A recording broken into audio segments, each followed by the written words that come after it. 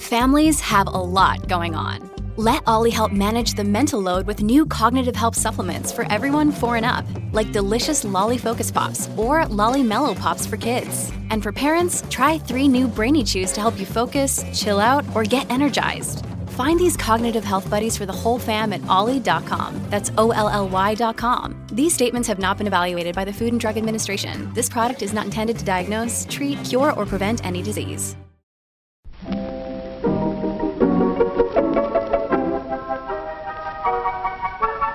Maybe it's just that you don't know how to use social courtesy. Oh, that's old-fashioned.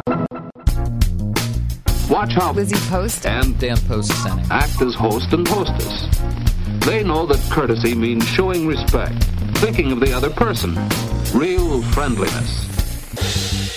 Hello, and welcome to Awesome Etiquette, where we explore modern etiquette through the lens of consideration, respect, and honesty. On today's show, we take your questions on traveling alone, navigating family ties after ending a relationship, wedding thank you notes, and family gatherings that are too much for your partner. For Awesome Etiquette sustaining members, our question of the week is about being child-free and answering questions about it. Plus your most excellent feedback, etiquette salute, and a postscript on tipping, our most popular topic of the year.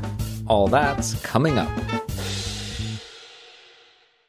Awesome Etiquette comes to you from the studios of our home offices in Vermont and is proud to be produced by the Emily Post Institute. I'm Dan Post-Senning. And I'm Lizzie Post. I'm packing a suitcase. I'm getting ready to fly. Our flight leaves early tomorrow morning. I'm so excited. And you're flying with a daughter. This is a big adventure for you two.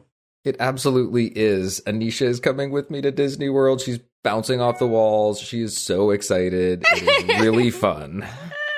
I think it's awesome. I'm very excited to hear how this trip goes. I'm quite jealous. Please get some photos with some classic characters so that I can be like, oh, look, it's all the classic Disney things. I'm very excited for you guys. It'll be really, really fun. Does the 1 degree temperature outside have anything to do with your jealousy? A little bit. It is. Remember all that pretty snow we were excited about? Well, it's still here, but we are recording this during that little polar vortex that decided to drop down on most of the United States. Anything slightly north and slightly east. It is rough. It is really rough out. Like, this is, you can't go walk the dogs weather. It's not safe weather. Like, when the air can hurt you, that's a problem. Kids don't go out for recess. Sledding is not an option. Dad doesn't go out for anything. Oh, it's definitely not the fun side of winter. But yes, so I am imagining you in sunny, warm Florida and very jealous. It'll be a really great trip. Anisha has been repacking her suitcase about every day. Oh, that's adorable. Oh, stop. That is so cute. The toiletries bag is like half of a rollerboard at this point. We're bringing everything. But she remembered she was trying on her bathing suits the other day. She was coming downstairs in bathing suits, and she grows so fast. Half of them are too small. Mm-hmm. But it got me thinking about bathing suits, which I had not been planning to bring because my mind is so far from that being a possibility. Well, and it's like, I'm pretty sure Florida's been experiencing this cold snap too. So I'm curious to see how warm it is. But there's always, hotel pools, nice and warm. You guys are just going to have such a good time. And your parents are joining you on the trip too. They are. And I am so looking forward to that as well. Tell me something. What was like some of the etiquette planning that went into this? Because you're doing a group trip between 3 generations and 2 households. And there's a work component to this trip. You're delivering a seminar at one point too. How have you kind of balanced some of the things that we talk about on the show? It is a very sandwich generation kind of trip. My parents and my children coming along with me. And it was very organic. It started off with me talking about how excited I was to bring Anisha, and my mother recognizing that there was going to be a work component where maybe some childcare would be helpful. Yeah. And, they've got a lot of Florida friends, so a good excuse to go down and visit Florida people and then maybe spend some time with her son and granddaughter was really appealing to her. Mm-hmm. And when my mother started talking about what she was up to with my father, because of course the plans grew and then she wanted to come spend some time at Disney World with us, My father surprised everyone by being interested in coming. In fact, expressed the interest, which for a sort of taciturn Vermonter was remarkable.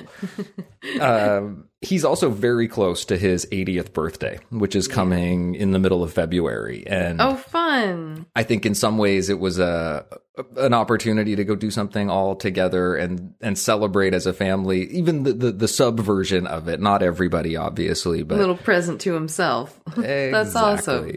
That's awesome. And I will say that somehow being so close to your 80th birthday gives you a lot of latitude to ask for just about anything you want and have everyone around you eager to say, yes, that would be awesome. Although he didn't need any excuses like that. Everyone was just delighted that he wanted to come. So we're off, all of us together. And the planning then had obviously several steps of back and forth and checking in. And in many ways, I'm the linchpin of it, which, as you know, is not my usual affinity in most situations. But I feel like I did a pretty good job communicating, getting people details, and not killing the enthusiasm in the process. I think that is a key element, cousin. Good job. Good job.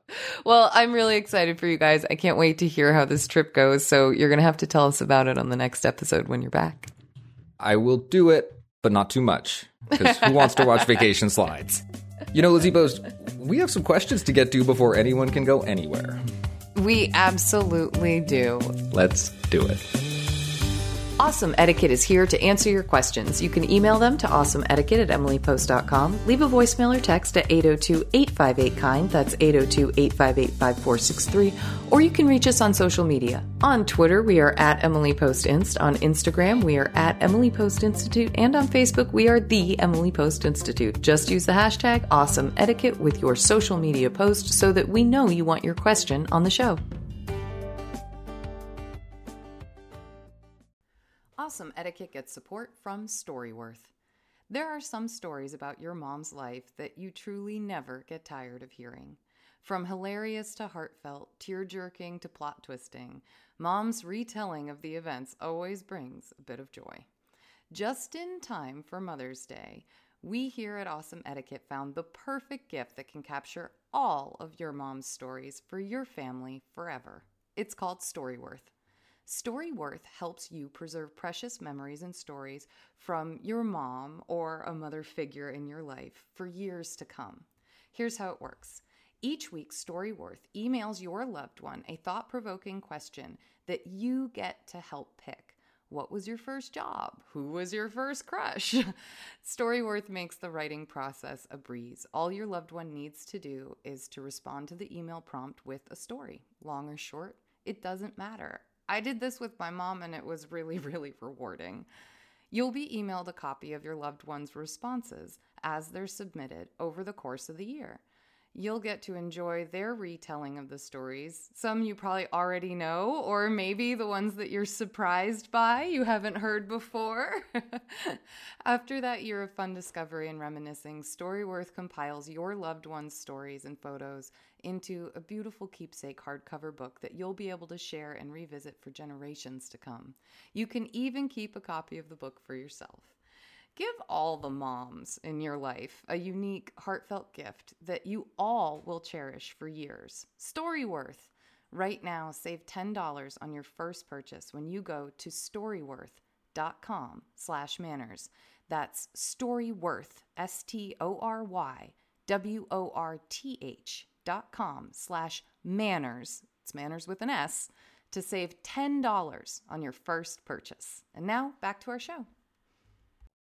Our first question this week is appropriately about travel trouble. Ah! And I love the way the salutation reads. It's Dear Lizzie/Dan and Dan/Lizzie. So take your pick whose name comes first. Someone's been listening recently. I love your podcast. Aww. I wish I had this a decade ago. Thanks for making the world a more kind, respectful, and friendly place. I'm now halfway through the centennial version of etiquette and love it. Thanks for removing the misunderstanding about etiquette. My question is this. I am a widowed, retired woman of 64 years. While I love my husband, we must all deal with mortality. As a Jewish woman, I consider this part of life. I am fortunate enough to be retired as well. I consider this as my next chapter in life and a second childhood. I mostly travel alone to arts performances and trips to places on my bucket list. I am happy to include others, but most are married and not able to join me. I still enjoy my trips. I have recently discovered a Facebook group dedicated to the expanding group of older women traveling solo, and am enjoying it. Yay! Yay. A year ago, I took a trip out east, I live on the West Coast, to visit my relatives and to see civil rights memorials in Montgomery, Alabama. I recommend this. I decided to take the hotel up on their happy hour and talked with a couple who were there while their house was being worked on. I mentioned I was visiting several civil rights sites and asked, "What areas do you recommend, and what should I avoid?" I looked this up before I booked the trip. The wife looked at me with alarm and said, "And you are doing this alone?" I ignored my visceral reaction and therefore ignored her comment, vectoring to another subject. The husband did not indicate any areas to stay out of, and the areas I was in seemed very safe. So what is the best way to handle a comment like, "And you are alone"? I realize not everyone feels comfortable being alone, but I do, prudently, although I like company too. While the U.S. may not be perfect, there are parts of the world where women do not travel alone. I have avoided those areas. Regards, enjoying traveling solo. Greta. Greta, thank you so much for sharing. I feel like this is wonderful. I love hearing about Greta's experience and how much she's enjoying this traveling alone. And I sympathize a bit with this. I get the alone thing sometimes myself, especially when it comes to dining out, which I actually really do enjoy doing alone. But Me too, for the record. Right? Like, it's, you and I talk about that especially work travel was a place where we developed a real fondness for this, a sense of autonomy that was really delicious along with the food.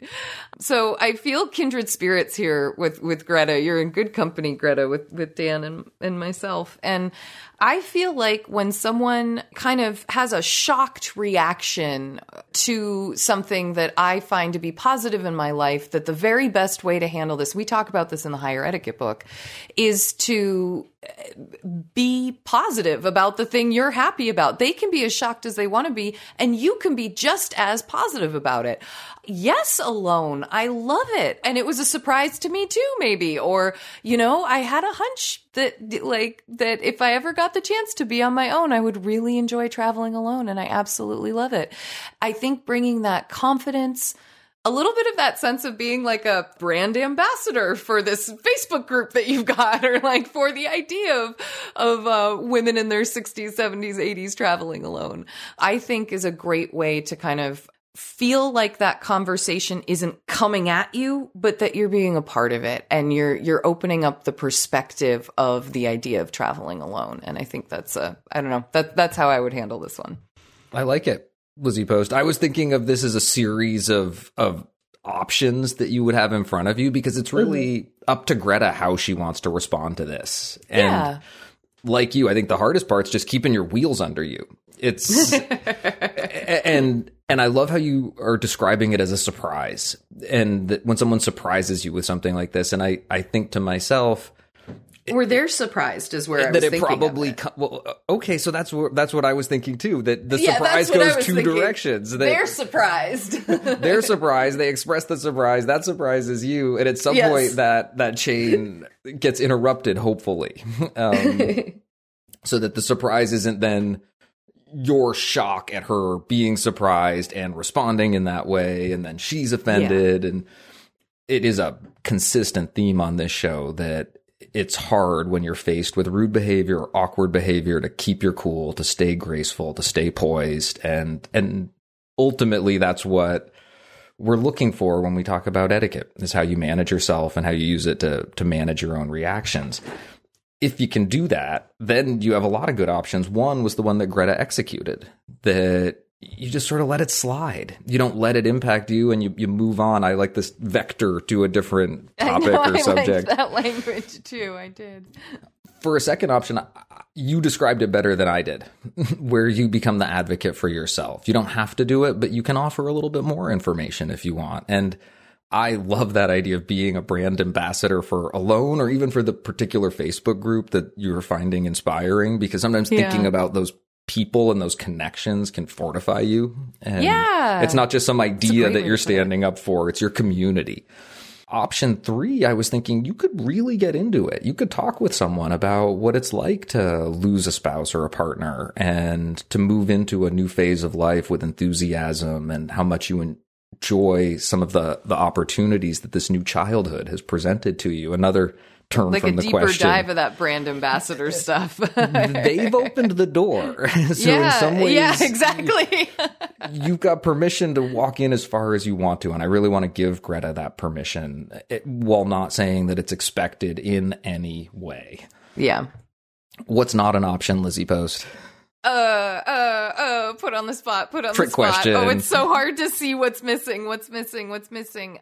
You don't react badly to her, the person doing this to you. You don't, kind of like what you said just before you got into the options you could take, that you don't want it to devolve into that. I can't believe you asked me that.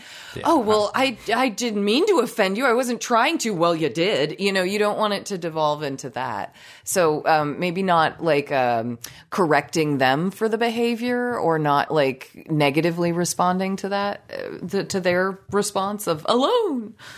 I was thinking something like that a happy hour probably isn't the time. I was dancing. You did great. Well, Greta, we think you're doing great. Really, just very, very glad that you are enjoying traveling solo. We certainly hope that our answer helps you as you're enjoying your travels. Well, I ride a bus because it's more fun. Right now, I'm on an expense-paid tour. On a tour? Where's the rest of your party? Oh, well, that's the way they do it with Greyhound. You can travel alone or in a group and go where you please. You see, the whole trip is planned before you leave. Look, Bumble knows you're exhausted by dating. All the must not take yourself too seriously and 6'1" since that matters. And what do I even say other than, hey? Well, that's why they're introducing an all-new Bumble, with exciting features to make compatibility easier, starting the chat better, and dating safer. They've changed, so you don't have to. Download the new Bumble now. Our next question is titled Ex-Partner Problems. Dear Lizzie and Dan, I've been mulling over a family situation for a while now, and recently noticed that much of what comes up has to do with consideration and respect. So while I'd been thinking of it as a psychological and emotional dilemma, all of a sudden, I see it could be approached from an etiquette point of view. This feels refreshing, and I hope that you may help bring some clarity or new ideas. Several years ago, I ended my relationship with the man with whom I'd raised my now adult daughter. We dissolved our partnership with courtesy, but haven't been in touch much since. My former partner has been in contact quite a bit with my parents and my brother, including visiting them at their out-of-state respective homes for holidays when my daughter is there, and also visits without her. I find myself feeling uncomfortable with how often and intimately my ex visits with my family of origin, especially when I notice how much less often they visit my wife and I. It feels quite different than when he spends time with my daughter, who, for all intents and purposes, is his grown child too. This feels healthy and makes sense to me. In trying to figure out what seems right in this situation, I've imagined, what if my daughter at some future time were in my shoes?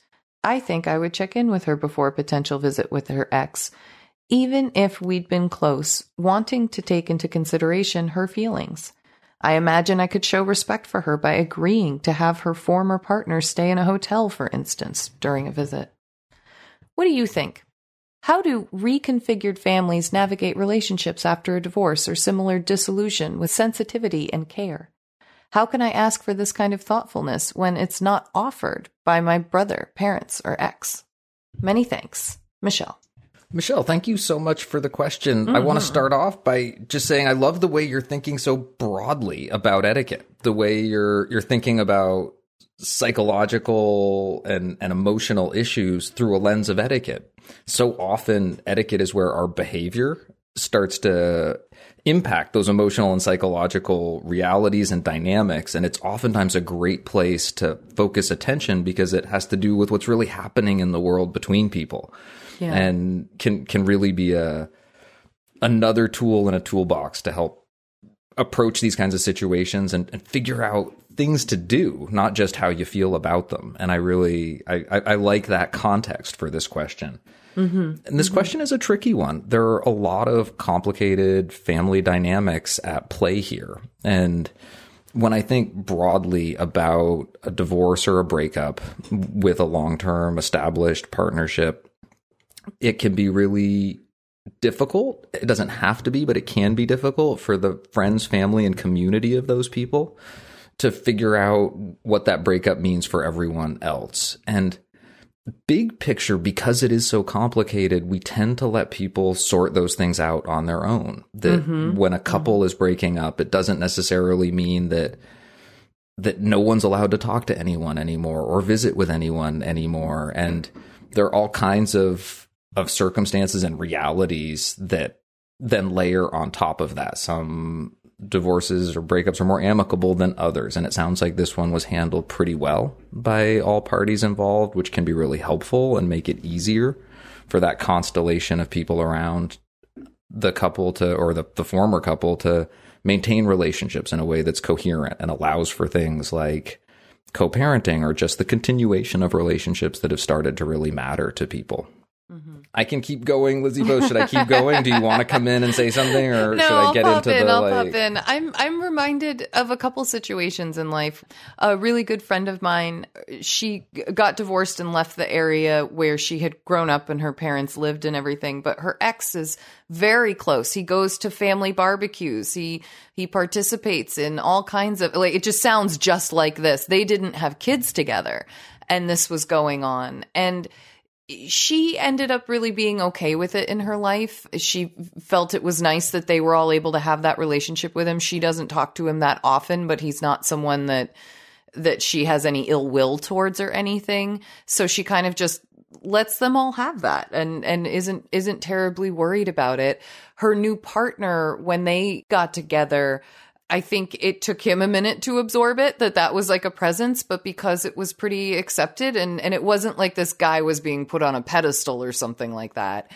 It wasn't like a rom-com situation or something like that. But I feel like it's very much so, as Dan has said, an individual thing. I think talking about feelings is worthwhile, and I kind of appreciate how Michelle has said, this could be a feelings and psychological thing, but it could also just be an etiquette thing. And I think if you're going to look at it through that etiquette lens, then I find it less convincing to want to try to control other people's relationships with each other. And I find it more in the vein of supporting the fact that those people are building good relationships. And if I do have issues, or I do have maybe even feelings of being left out, which it doesn't sound like you do, but if those were there, I would encourage you to find a way to candidly and respectfully talk about them with folks and bring them up just the same way we talk about bringing things up with other subjects, whether it's money or plans or comfort levels. For me, it's which weighs more, my concern or the fact that they're having a relationship that's working for them all. It didn't work between us, but this person was able to meet people that do support him in life and do engage with him in life. And that could just be a good thing, What do they say? You're in life for a season, a reason, or a lesson, a season, or a reason, something like that.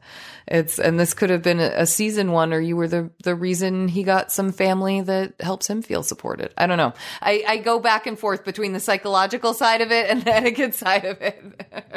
And I think you've got the etiquette side of it pretty well nailed. Yeah. I was thinking, like you, that it's much easier to have a conversation about how you're feeling, how something's impacting you, than it is to try to suggest what someone else do as far as how they're hosting someone else. Yeah, I agree. And the nature of the breakup is that you give up some control or some say, or at least the proximity to interject into the planning or decision making that your former partner's making. With your family, you still have enough of a connection that you can reasonably and candidly, the way you described, Lizzie, talk about how it's impacting you or how it makes you feel without, and this is the hook and the challenge, trying to be too directive about what someone else does with that information. Or expectant, right? Like you don't want to say it expecting them to change because they're hearing that you're hurt. I used to do that quite a bit because, like, I would expect that if I voice that something's hurting me, everyone will change. Not always the case when it comes to welcoming people or including people. And like you, Lizzie, I noticed the comparative aspect of this question, that they get together more with the former partner than with you and your new wife. And that can be a legitimate point of pain. That can be a hurt that I don't think is one you need to bury or manage on your own. That's a very understandable and relatable feeling.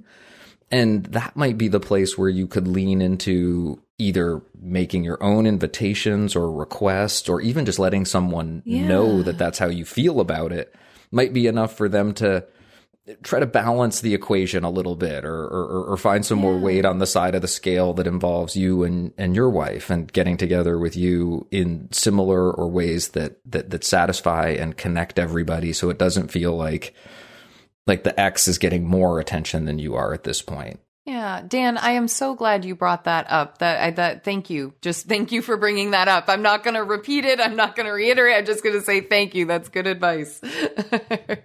And the parting thought that I wanted to offer here is that I think there's a way Michelle can view this as a compliment.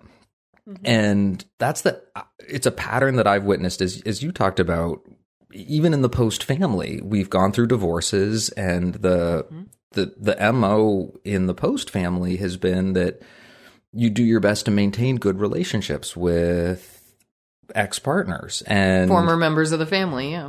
And that in many ways they're thought of as members of the family forever in some ways. I mean, not in all ways, but in some ways. And if they want to be. Yeah.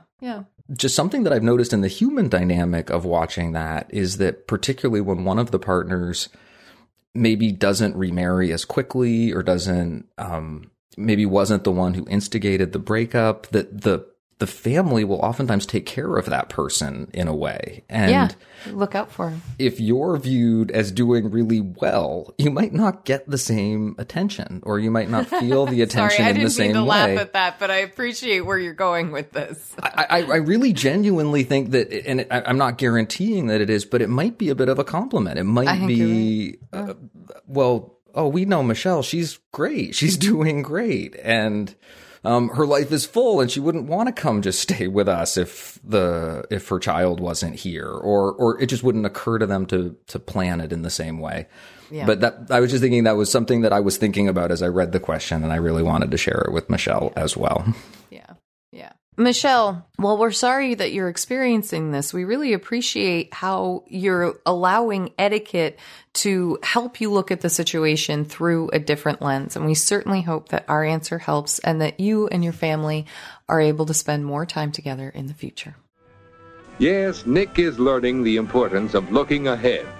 He's making some decisions about the kind of future he wants, and some plans to reach it. Nick wants a happy home life in the future. So he is finding out how his own family works right now, and why it gets along so well. Our next question is about post-wedding worries. Uh-oh. Is it proper for the groom to help the bride write thank you notes for wedding gifts? And how much time after the wedding do you have to write them? In the old days, I think I remember you had a year. Thank you, Shannon. Shannon, this is such a great classic wedding etiquette question. Thank you for asking it. Yes. Only no. That's the answer. Yes, the groom can absolutely help write the thank you notes for the wedding gifts. You could have one person writing and one person doing the envelopes. You could divide the batch in half. You could go with, take the friends and family you brought. Yeah, exactly. That's the next one I was going to try to explain. You could do it any way you want to. You could do a third and 2/3. I mean, whatever you guys feel like, but sit down. We usually try to say once a day or every other day, and try to knock out 2-3 notes max. You really don't want to try to do 10 in a row. Honestly, 5 5 starts to feel like a lot, I feel like, personally. So set yourself up well, get some cards that you really like, whether they say thank you on them or not. Do not do a pre-printed note that has the whole note pre-printed and is a generic thanks so much for coming to our wedding and for anything you may have gotten us. That's not okay. But spend some time together doing this. And the no comes for in terms of the year. You really want to get these out within like 3 months of the wedding. Having said that, Dan, as you know, we've had some delicious stories on this podcast about people finding their thank you notes unsent and sending them out years later, and it sparks great conversation. Oh, I'm sorry. Are we talking about anybody on the microphone today? I think I've covered it all. Dan, have I missed anything for Shannon?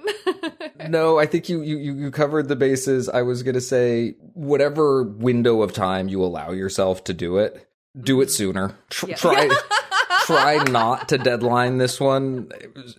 Speaking from experience, and the aside that I wanted to offer is, for many people, when you get home from the honeymoon, whatever it is that you're going to go do after the wedding to decompress, to celebrate, maybe a big honeymoon happens later, maybe there's a little trip, or whatever you do to decompress, give yourself a minute to relax and breathe, but then get to it before the wedding gets too faint in your mind. It can be a really nice way to draw out that feeling, to extend it, to live in it just a little bit longer, or to relive it together. Shannon, thank you for this short, quick, classic etiquette question. It is a really great opportunity for us to touch base on some wedding etiquette before the season begins. But time doesn't stand still. And marriage is far more than loving together and enjoying companionship. It's making decisions together. And we had to learn to plan as partners.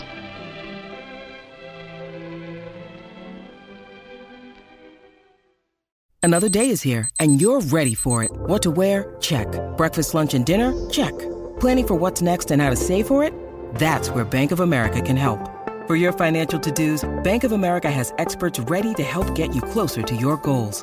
Get started at one of our local financial centers or 24/7 in our mobile banking app. Find a location near you at bankofamerica.com/talktous. What would you like the power to do? Mobile banking requires downloading the app and is only available for select devices. Message and data rates may apply. Bank of America NA, member FDIC. Our next question is titled Family Partner Problem. Dear Dan and Lizzie, my partner and I live about 30 minutes from our hometown, which is also where both of our families are located. My family can be, in quotes, a lot for my partner, and he doesn't like visiting with them as much as I do. Frequently, when an invitation is extended to us to go for dinner, I let my family know that I will be attending, but my partner will not. This does not bother me. I'm comfortable and happy to go by myself and don't mind that my partner would rather hang out at home or go for a bike ride or whatever he's doing. I can catch up with my family better this way. However, sometimes my family will respond with, "Oh, he can't make it? Does he have something going on?" Or, "Oh, what is he up to that day?" Or even at the event, "Where's your partner?" Or, "What's your partner doing today?" This has become a pattern, and I'm having trouble finding a way to respond to these types of inquiries that is truthful but does not hurt feelings, especially because this whole situation occurs fairly frequently, maybe every couple months. Telling them honestly that he's probably relaxing on the couch feels like the subtext is, you would rather be sitting on the couch than being here. I'm really struggling with what to say in these scenarios, especially repeatedly. Thanks for your guidance in this and other situations. Listener since 2015. I appreciate you both more each year. From Anonymous. Aw. Anonymous, thank you so much for the question, and thank you so much for mentioning that you've been with us since 2015. Yeah. That is a good long time, and it is great to have you here. Almost the entire time. As I read this question, I have two such distinct channels going in my brain. And one is that this is a completely reasonable situation. Yeah. That when family lives so close, oftentimes the degree of time that you would want to spend together is more for the part of the couple that's more connected to that family than the other. And I living very close to a lot of family, can appreciate that impulse and that instinct, and even the willingness that you have within your partnership to operate autonomously so that you can really go do the things that you like. Your partner can get what they need and you can get what you need and really stay intimately and closely connected to your family. In that train of thought, my advice is that I think it's worth having an answer that is both honest and sincere, but also doesn't paint your partner into a corner where he looks like he is disengaged or doesn't like the family that you're visiting or doesn't like the experience of being with them, even if he likes them generally. And I think that there is a version of that discussion that's honest. You can tell them that he's someone who really values his free time. It might be true that there are other aspects of his life that are really demanding, and that free time is something that you have to sort out for yourself in a way that allows you to continue to be independent and happy and recovered mentally. And that knowing that you're with your family and having a good time, enjoying that time with them, doing exactly what you would want to be doing, allows him to do that. That these are actually really great opportunities for him to get a little solo time, and that's really important to him. So it's not like he's escaping or getting away or not doing something that he should be doing, but really take some time to set that understanding up with your family. That's my first etiquette thought in terms of the nature of the discussion. I think it's worth having if it keeps coming up, or at least being ready with that answer when it comes up the next time. And before I jump into what I would think of as the other track, Lizzie Post, how am I doing here on track 1? I think you're doing great on track 1. And I think it's I've noticed as our family all grew up and many of them got married, listening to the cousins describe the different ways that relationships formed and were shifted or developed or didn't develop within families as we've absorbed more people into the larger Post family has been really interesting.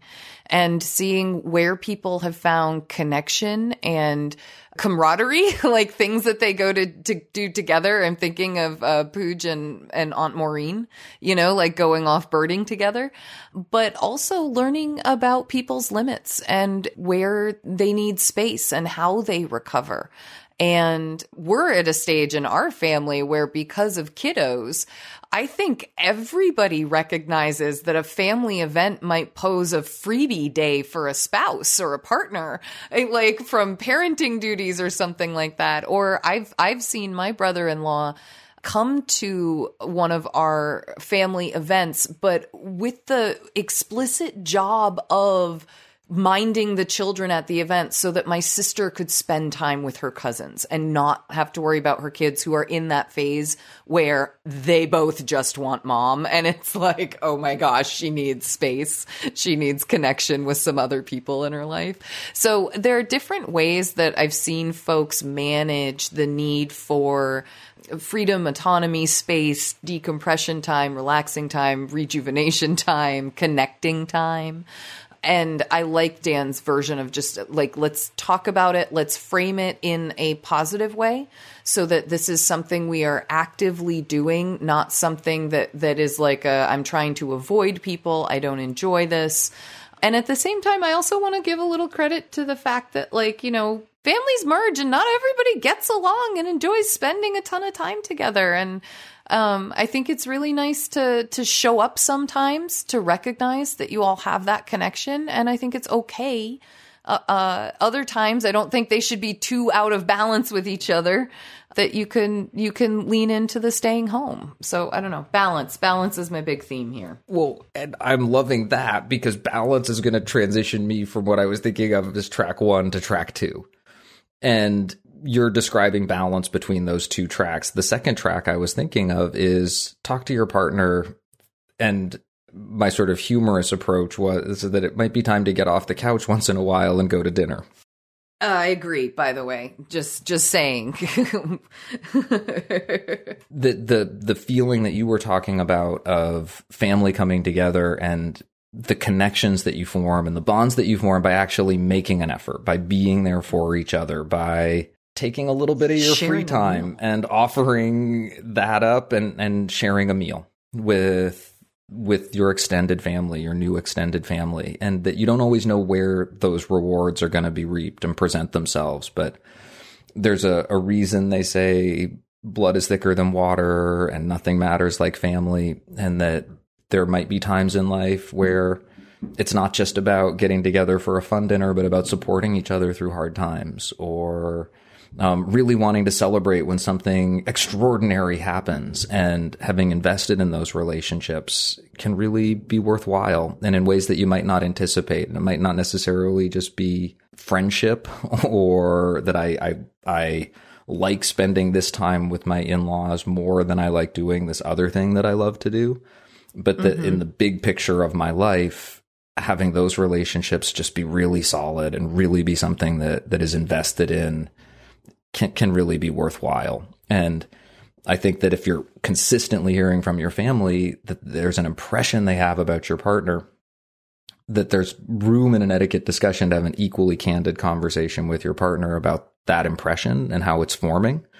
And it might recognizing be, it. that you can help address that by talking to them and creating that space for your partner. But it also might be that by making a minimal effort, showing up sometimes, you could achieve a lot. And I liked in your balance talk, Lizzie, you thinking about ways that might happen where someone could come, but it would be understood that they're really going to be focused on the kids and watching the kids and trying to create space for someone else to really engage with adult time. Or I was thinking about someone I know in Pooja's extended family who shows up to family gatherings and is famous for falling asleep during them. He works really hard, and it's like a reputation he has. There's like a legend about it that he can sleep anywhere. He can sleep in the middle of a room that's chaos, or he will excuse himself and find a bedroom upstairs and just lay down and nap for an hour or two. And it's sort of adorable. Everybody loves it about him in this big gregarious family where the last thing anyone else is doing is napping. I know we've gone on for quite a while on this, but I do think this is a really interesting topic, and I don't want to close on a bummer note. But the other thing to recognize is that not all families are going to enjoy spending a ton of time together. And if that's the case, I mean, maybe this is really a case of personalities clashing, and it really isn't comfortable being in that space. And that it's worth sometimes recognizing the truth of that and finding ways to work politely around it. And that's why I like the idea of commit yourself to like every other month go. If it's like a weekly request or a monthly request, commit yourself to like going every other month, showing up, as Dan said, putting in that time to recognize and respect that family connection that you do have. But you also don't have to force relationships that aren't going to be there. And your parents might have been under an expectation of, we're going to have a, new person in the family and it's going to be amazing and we're expanding. And if they're feeling that disappointment, they've got to manage that and deal with that. But the reality is not all relationships are going to be the best relationships. And I think working with that reality, but finding a way to do it politely is worth it. Anonymous, thank you for this question. After 7 years, maybe 8 years now, depending on how you do the math of listening to the podcast, this is a new one. And I think there's a lot of really rich etiquette to think about here. And we really hope that our answer helps, whichever track you find yourself on or whatever balance you and your family strike in this situation. Thank you for your questions. Please send us updates or feedback on our answers to awesomeetiquette@emilypost.com. You can leave us a voicemail or text at 802-858-KIND. That's 802-858-5463. You can also reach us on social media. On Twitter, we are at EmilyPostInst. On Instagram, we are at Emily Post Institute. And on Facebook, we are the Emily Post Institute. Just remember, use the hashtag #AwesomeEtiquette with your post so that we know you want your question on the show.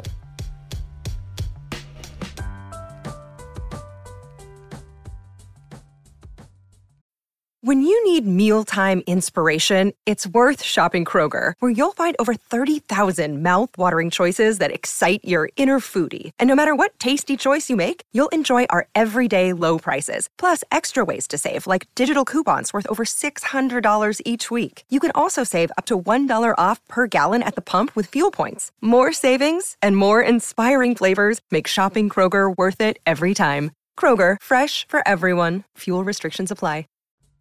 If you're really enjoying Awesome Etiquette, please consider getting a paid subscription to our Substack, which is the new version of our sustaining membership to the podcast. You can do this by going to emilypost.substack.com. You'll get an ads-free version of the show, access to bonus questions and content, as well as our discussion threads and community. Plus, you're going to feel great knowing that you help to keep Awesome Etiquette on the air. To those of you who are already paid subscribers over on the Substack, thank you so much for your support. We are so grateful that you've moved over to this new space with us, and we are loving it. So please, please, please keep it up. It's time for our feedback segment where we hear from you about the questions we answer and the topics we cover. Today we have feedback from Charlie on episode 437.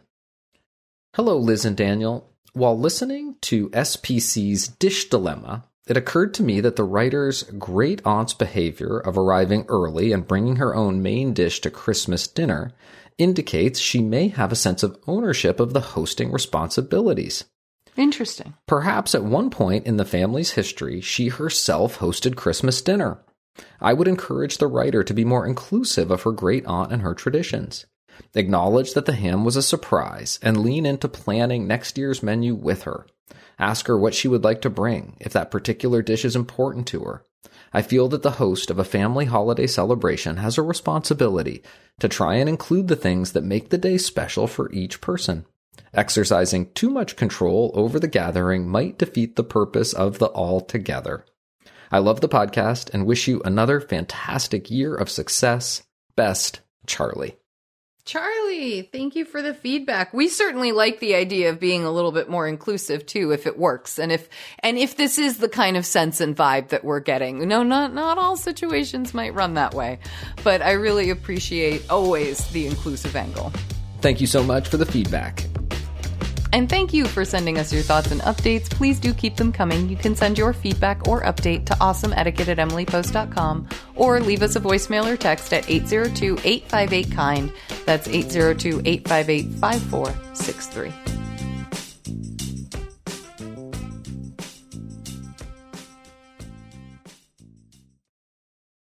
It's time for our postscript segment where we dive deeper into a topic of etiquette. And today's etiquette is totally an etiquette classic, but it has reigned supreme as our number one requested topic from the media of the year. It is still going on. Tipping. Americans are up in arms over tipping, and every news outlet seems to want to have at least 2 or 3 stories about it. Dan, I feel like I talk about tipping weekly here at the Emily Post Institute, which it just didn't feel like that 2 years ago. Okay, granted, we were in a pandemic, so maybe like 4 years ago. We needed this postscript because we just haven't been talking enough about tipping like this in all the other areas of our work at Emily Post, right? That would be Dan's sarcasm, ladies and gentlemen. I'm so not good at it. Anyway. It's so sincere. And I want to be really clear. This is not the annual tipping. This isn't our annual gift giving, holiday tipping or New Year tipping. This is the everyday kind. And I think that a little bit that sense of we just keep talking about tipping might come from the fact that we spend the months of November and December talking about annual holiday tipping. Yeah. And then to have the hot topic of the New Year and everyday etiquette be the kind of tipping that we encounter increasingly in a greater number of places in our lives is something that we're hearing a lot about, and we thought we should probably have a little postscript here to talk about it too. You all will remember from the pandemic days of this show that that during the pandemic, especially during lockdowns, tipping really became a mechanism for people to be able to get money to workers to support the local establishments that they really love and the people who operate them. And that it was very much so on a basis of, if you can, great. And that was the attitude to take. If you can tip more, if you can do a big tip, if you can go above and beyond, please do. Right now is a time where it would be really helpful.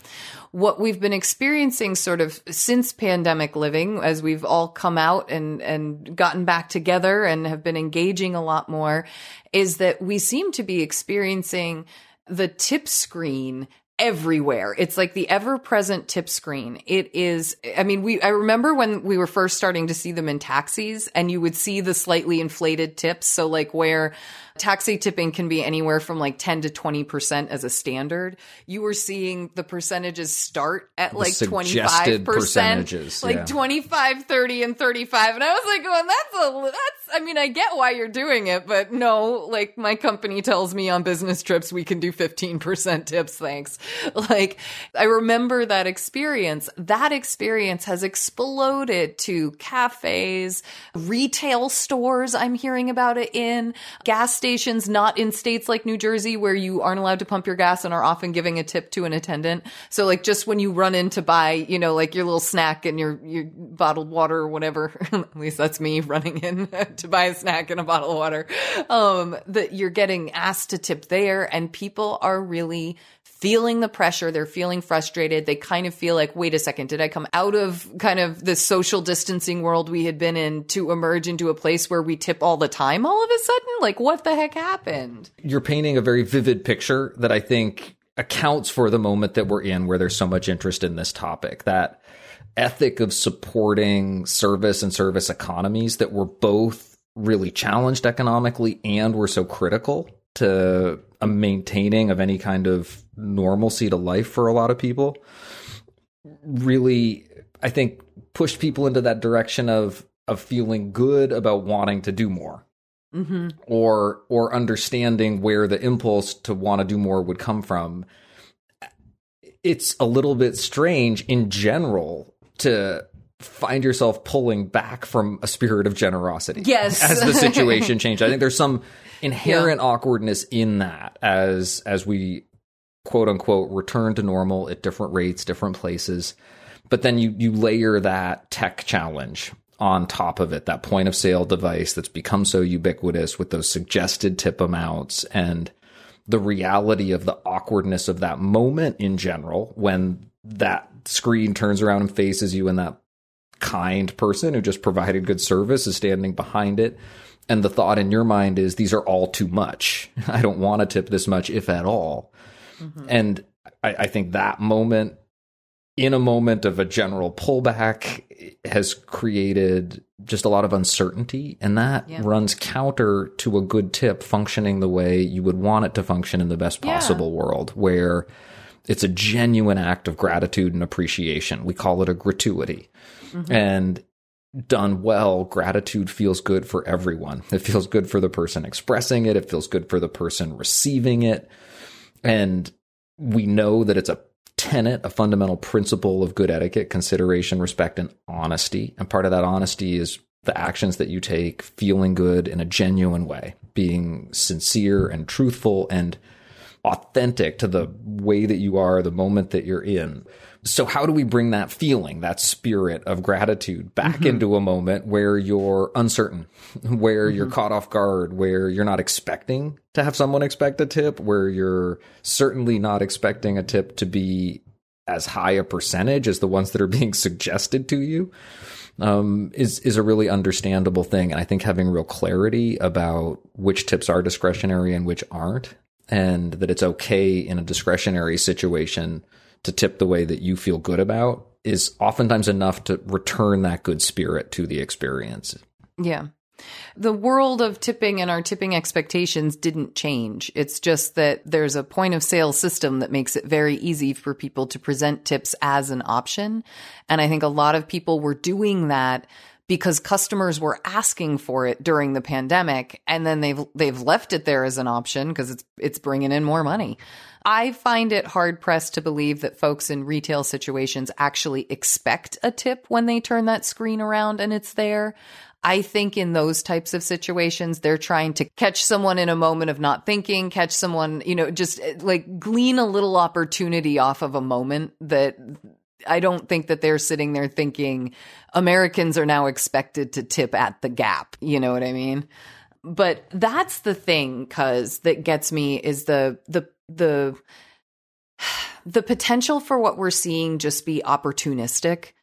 And in some ways, people would say that about the tip jar. And I remember when the tip jar kind of first became a more ubiquitous thing and we were talking about it. It was like right when I first joined the Institute, probably about 5 years before that. That was kind of newer etiquette advice that was coming out. And I've at least grown up with the tip jars, so I feel like they're pretty normalized. Maybe kids today will feel totally normalized by being presented with that tip screen at a retail moment instead of a service moment. It doesn't bother me anymore.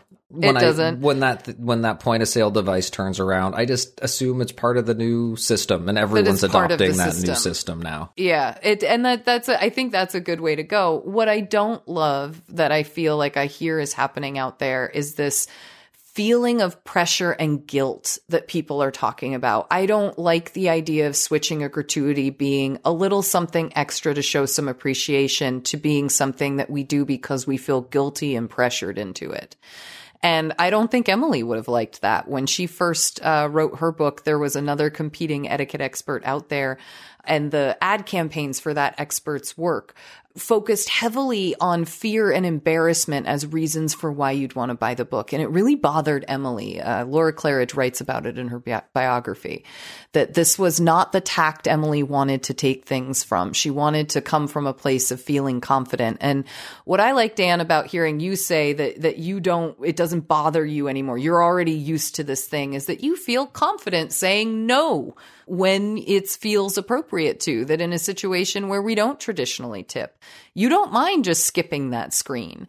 And I want more people to feel like that about it. I want more people to feel the confidence that tipping has not changed. It's still, 15 to 20% or more for stellar service if you're in a sit-down restaurant, that it's discretionary if it's something like a tip jar. And that if you do want to tip at a tip jar, most people are tipping somewhere between their loose change and 10%, and they tip more if it's a complicated order or someone really went above and beyond for them. But it's also okay if you just get the coffee and it's not a busy time and it is an easy order to just, get the coffee and pay for the coffee. I like the confidence, and I would love to keep us going in the direction of a confident angle with dealing with this rather than what I think's been created, which is so much of that feeling of pressure and guilt and expectation and uncertainty. Yeah. Like you, I keep that sit-down table service walled off in my mind. That's its own thing. 15 to 20% when I walk into a restaurant, order from a menu, food is brought to the table, that should be budgeted for, planned for, accounted for ahead of time, and should never be skipped. Yeah. The range that you gave for tipping in a taxi, I think, is a really good one to keep in mind, a 10 to 20% tip for a ride that you're paying for. Is, I think, a really good range to keep in mind. Is pretty customary. It's not an absolute have to every time, but if you're aware that that's the expected range, I think it can help feel good about not choosing a suggested 25, 35% tip, however high that suggestion goes on the screen. Around the pandemic, some people started thinking about a 10% tip on takeout orders from sit-down restaurants. It's by no means a standard that's expected, but I think it's a nice range to have in mind so that you've got a sense of what might be going on in the community around you if you want to participate in that and buy into that idea. Beyond that, as you point out, really knowing that word discretionary means discretionary, and particularly around that point of sale purchase, I love telling people it is always an option on that screen to not tip, and it is almost always an option to choose some other amount. Yes, and too. Yeah. I feel, I can't tell you, Lizzie Boast, how comfortable I feel hitting other amount. Me too. And I will put 20 cents. I will put on a low dollar purchase. I really like on a $2 purchase, 20 cents would make sense. Yeah. I am really comfortable tipping what looks like a small amount on that screen because I know that small amounts add up. They add up over a day, over a week, over a year. That it's not nothing, it's something, and it's the equivalent to what I used to do when I put the remainder change in the jar. I don't sit there and add up the dollar and try to do a cash equivalence tip, but if I would like to give just a little something, I feel good about giving a little something in those moments. And it's felt really good to return to that place of feeling good about a counter tip and just not letting that pandemic and tech shift interfere with with that little tip to the barista who I love and appreciate. I really, really like that spirit, Dan. It feels really complicated out there. And clearly by the number of interviews we're doing on the subject, it's not going to go away, I think, anytime soon.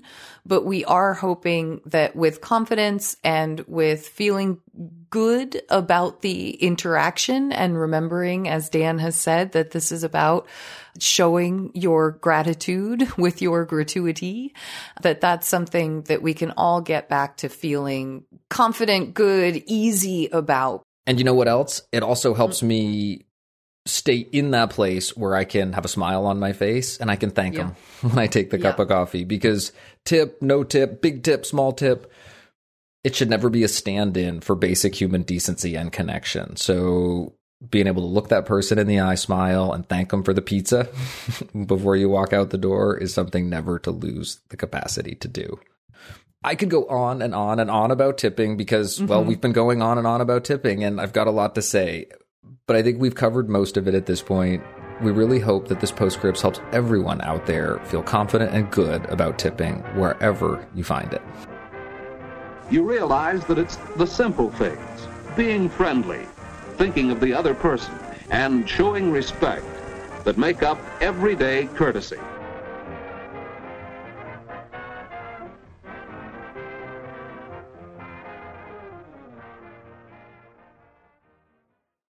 We like to end our show on a high note, so we turn to you to hear about the good etiquette you're seeing and experiencing out in the world, and that can come in so many forms. Today, we got a salute via text message. Lizzie Post, you are going to love this one. Oh, yeah?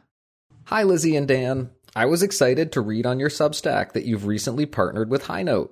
I have been using Highnote ever since Lizzie shared her favorite way to express herself via text.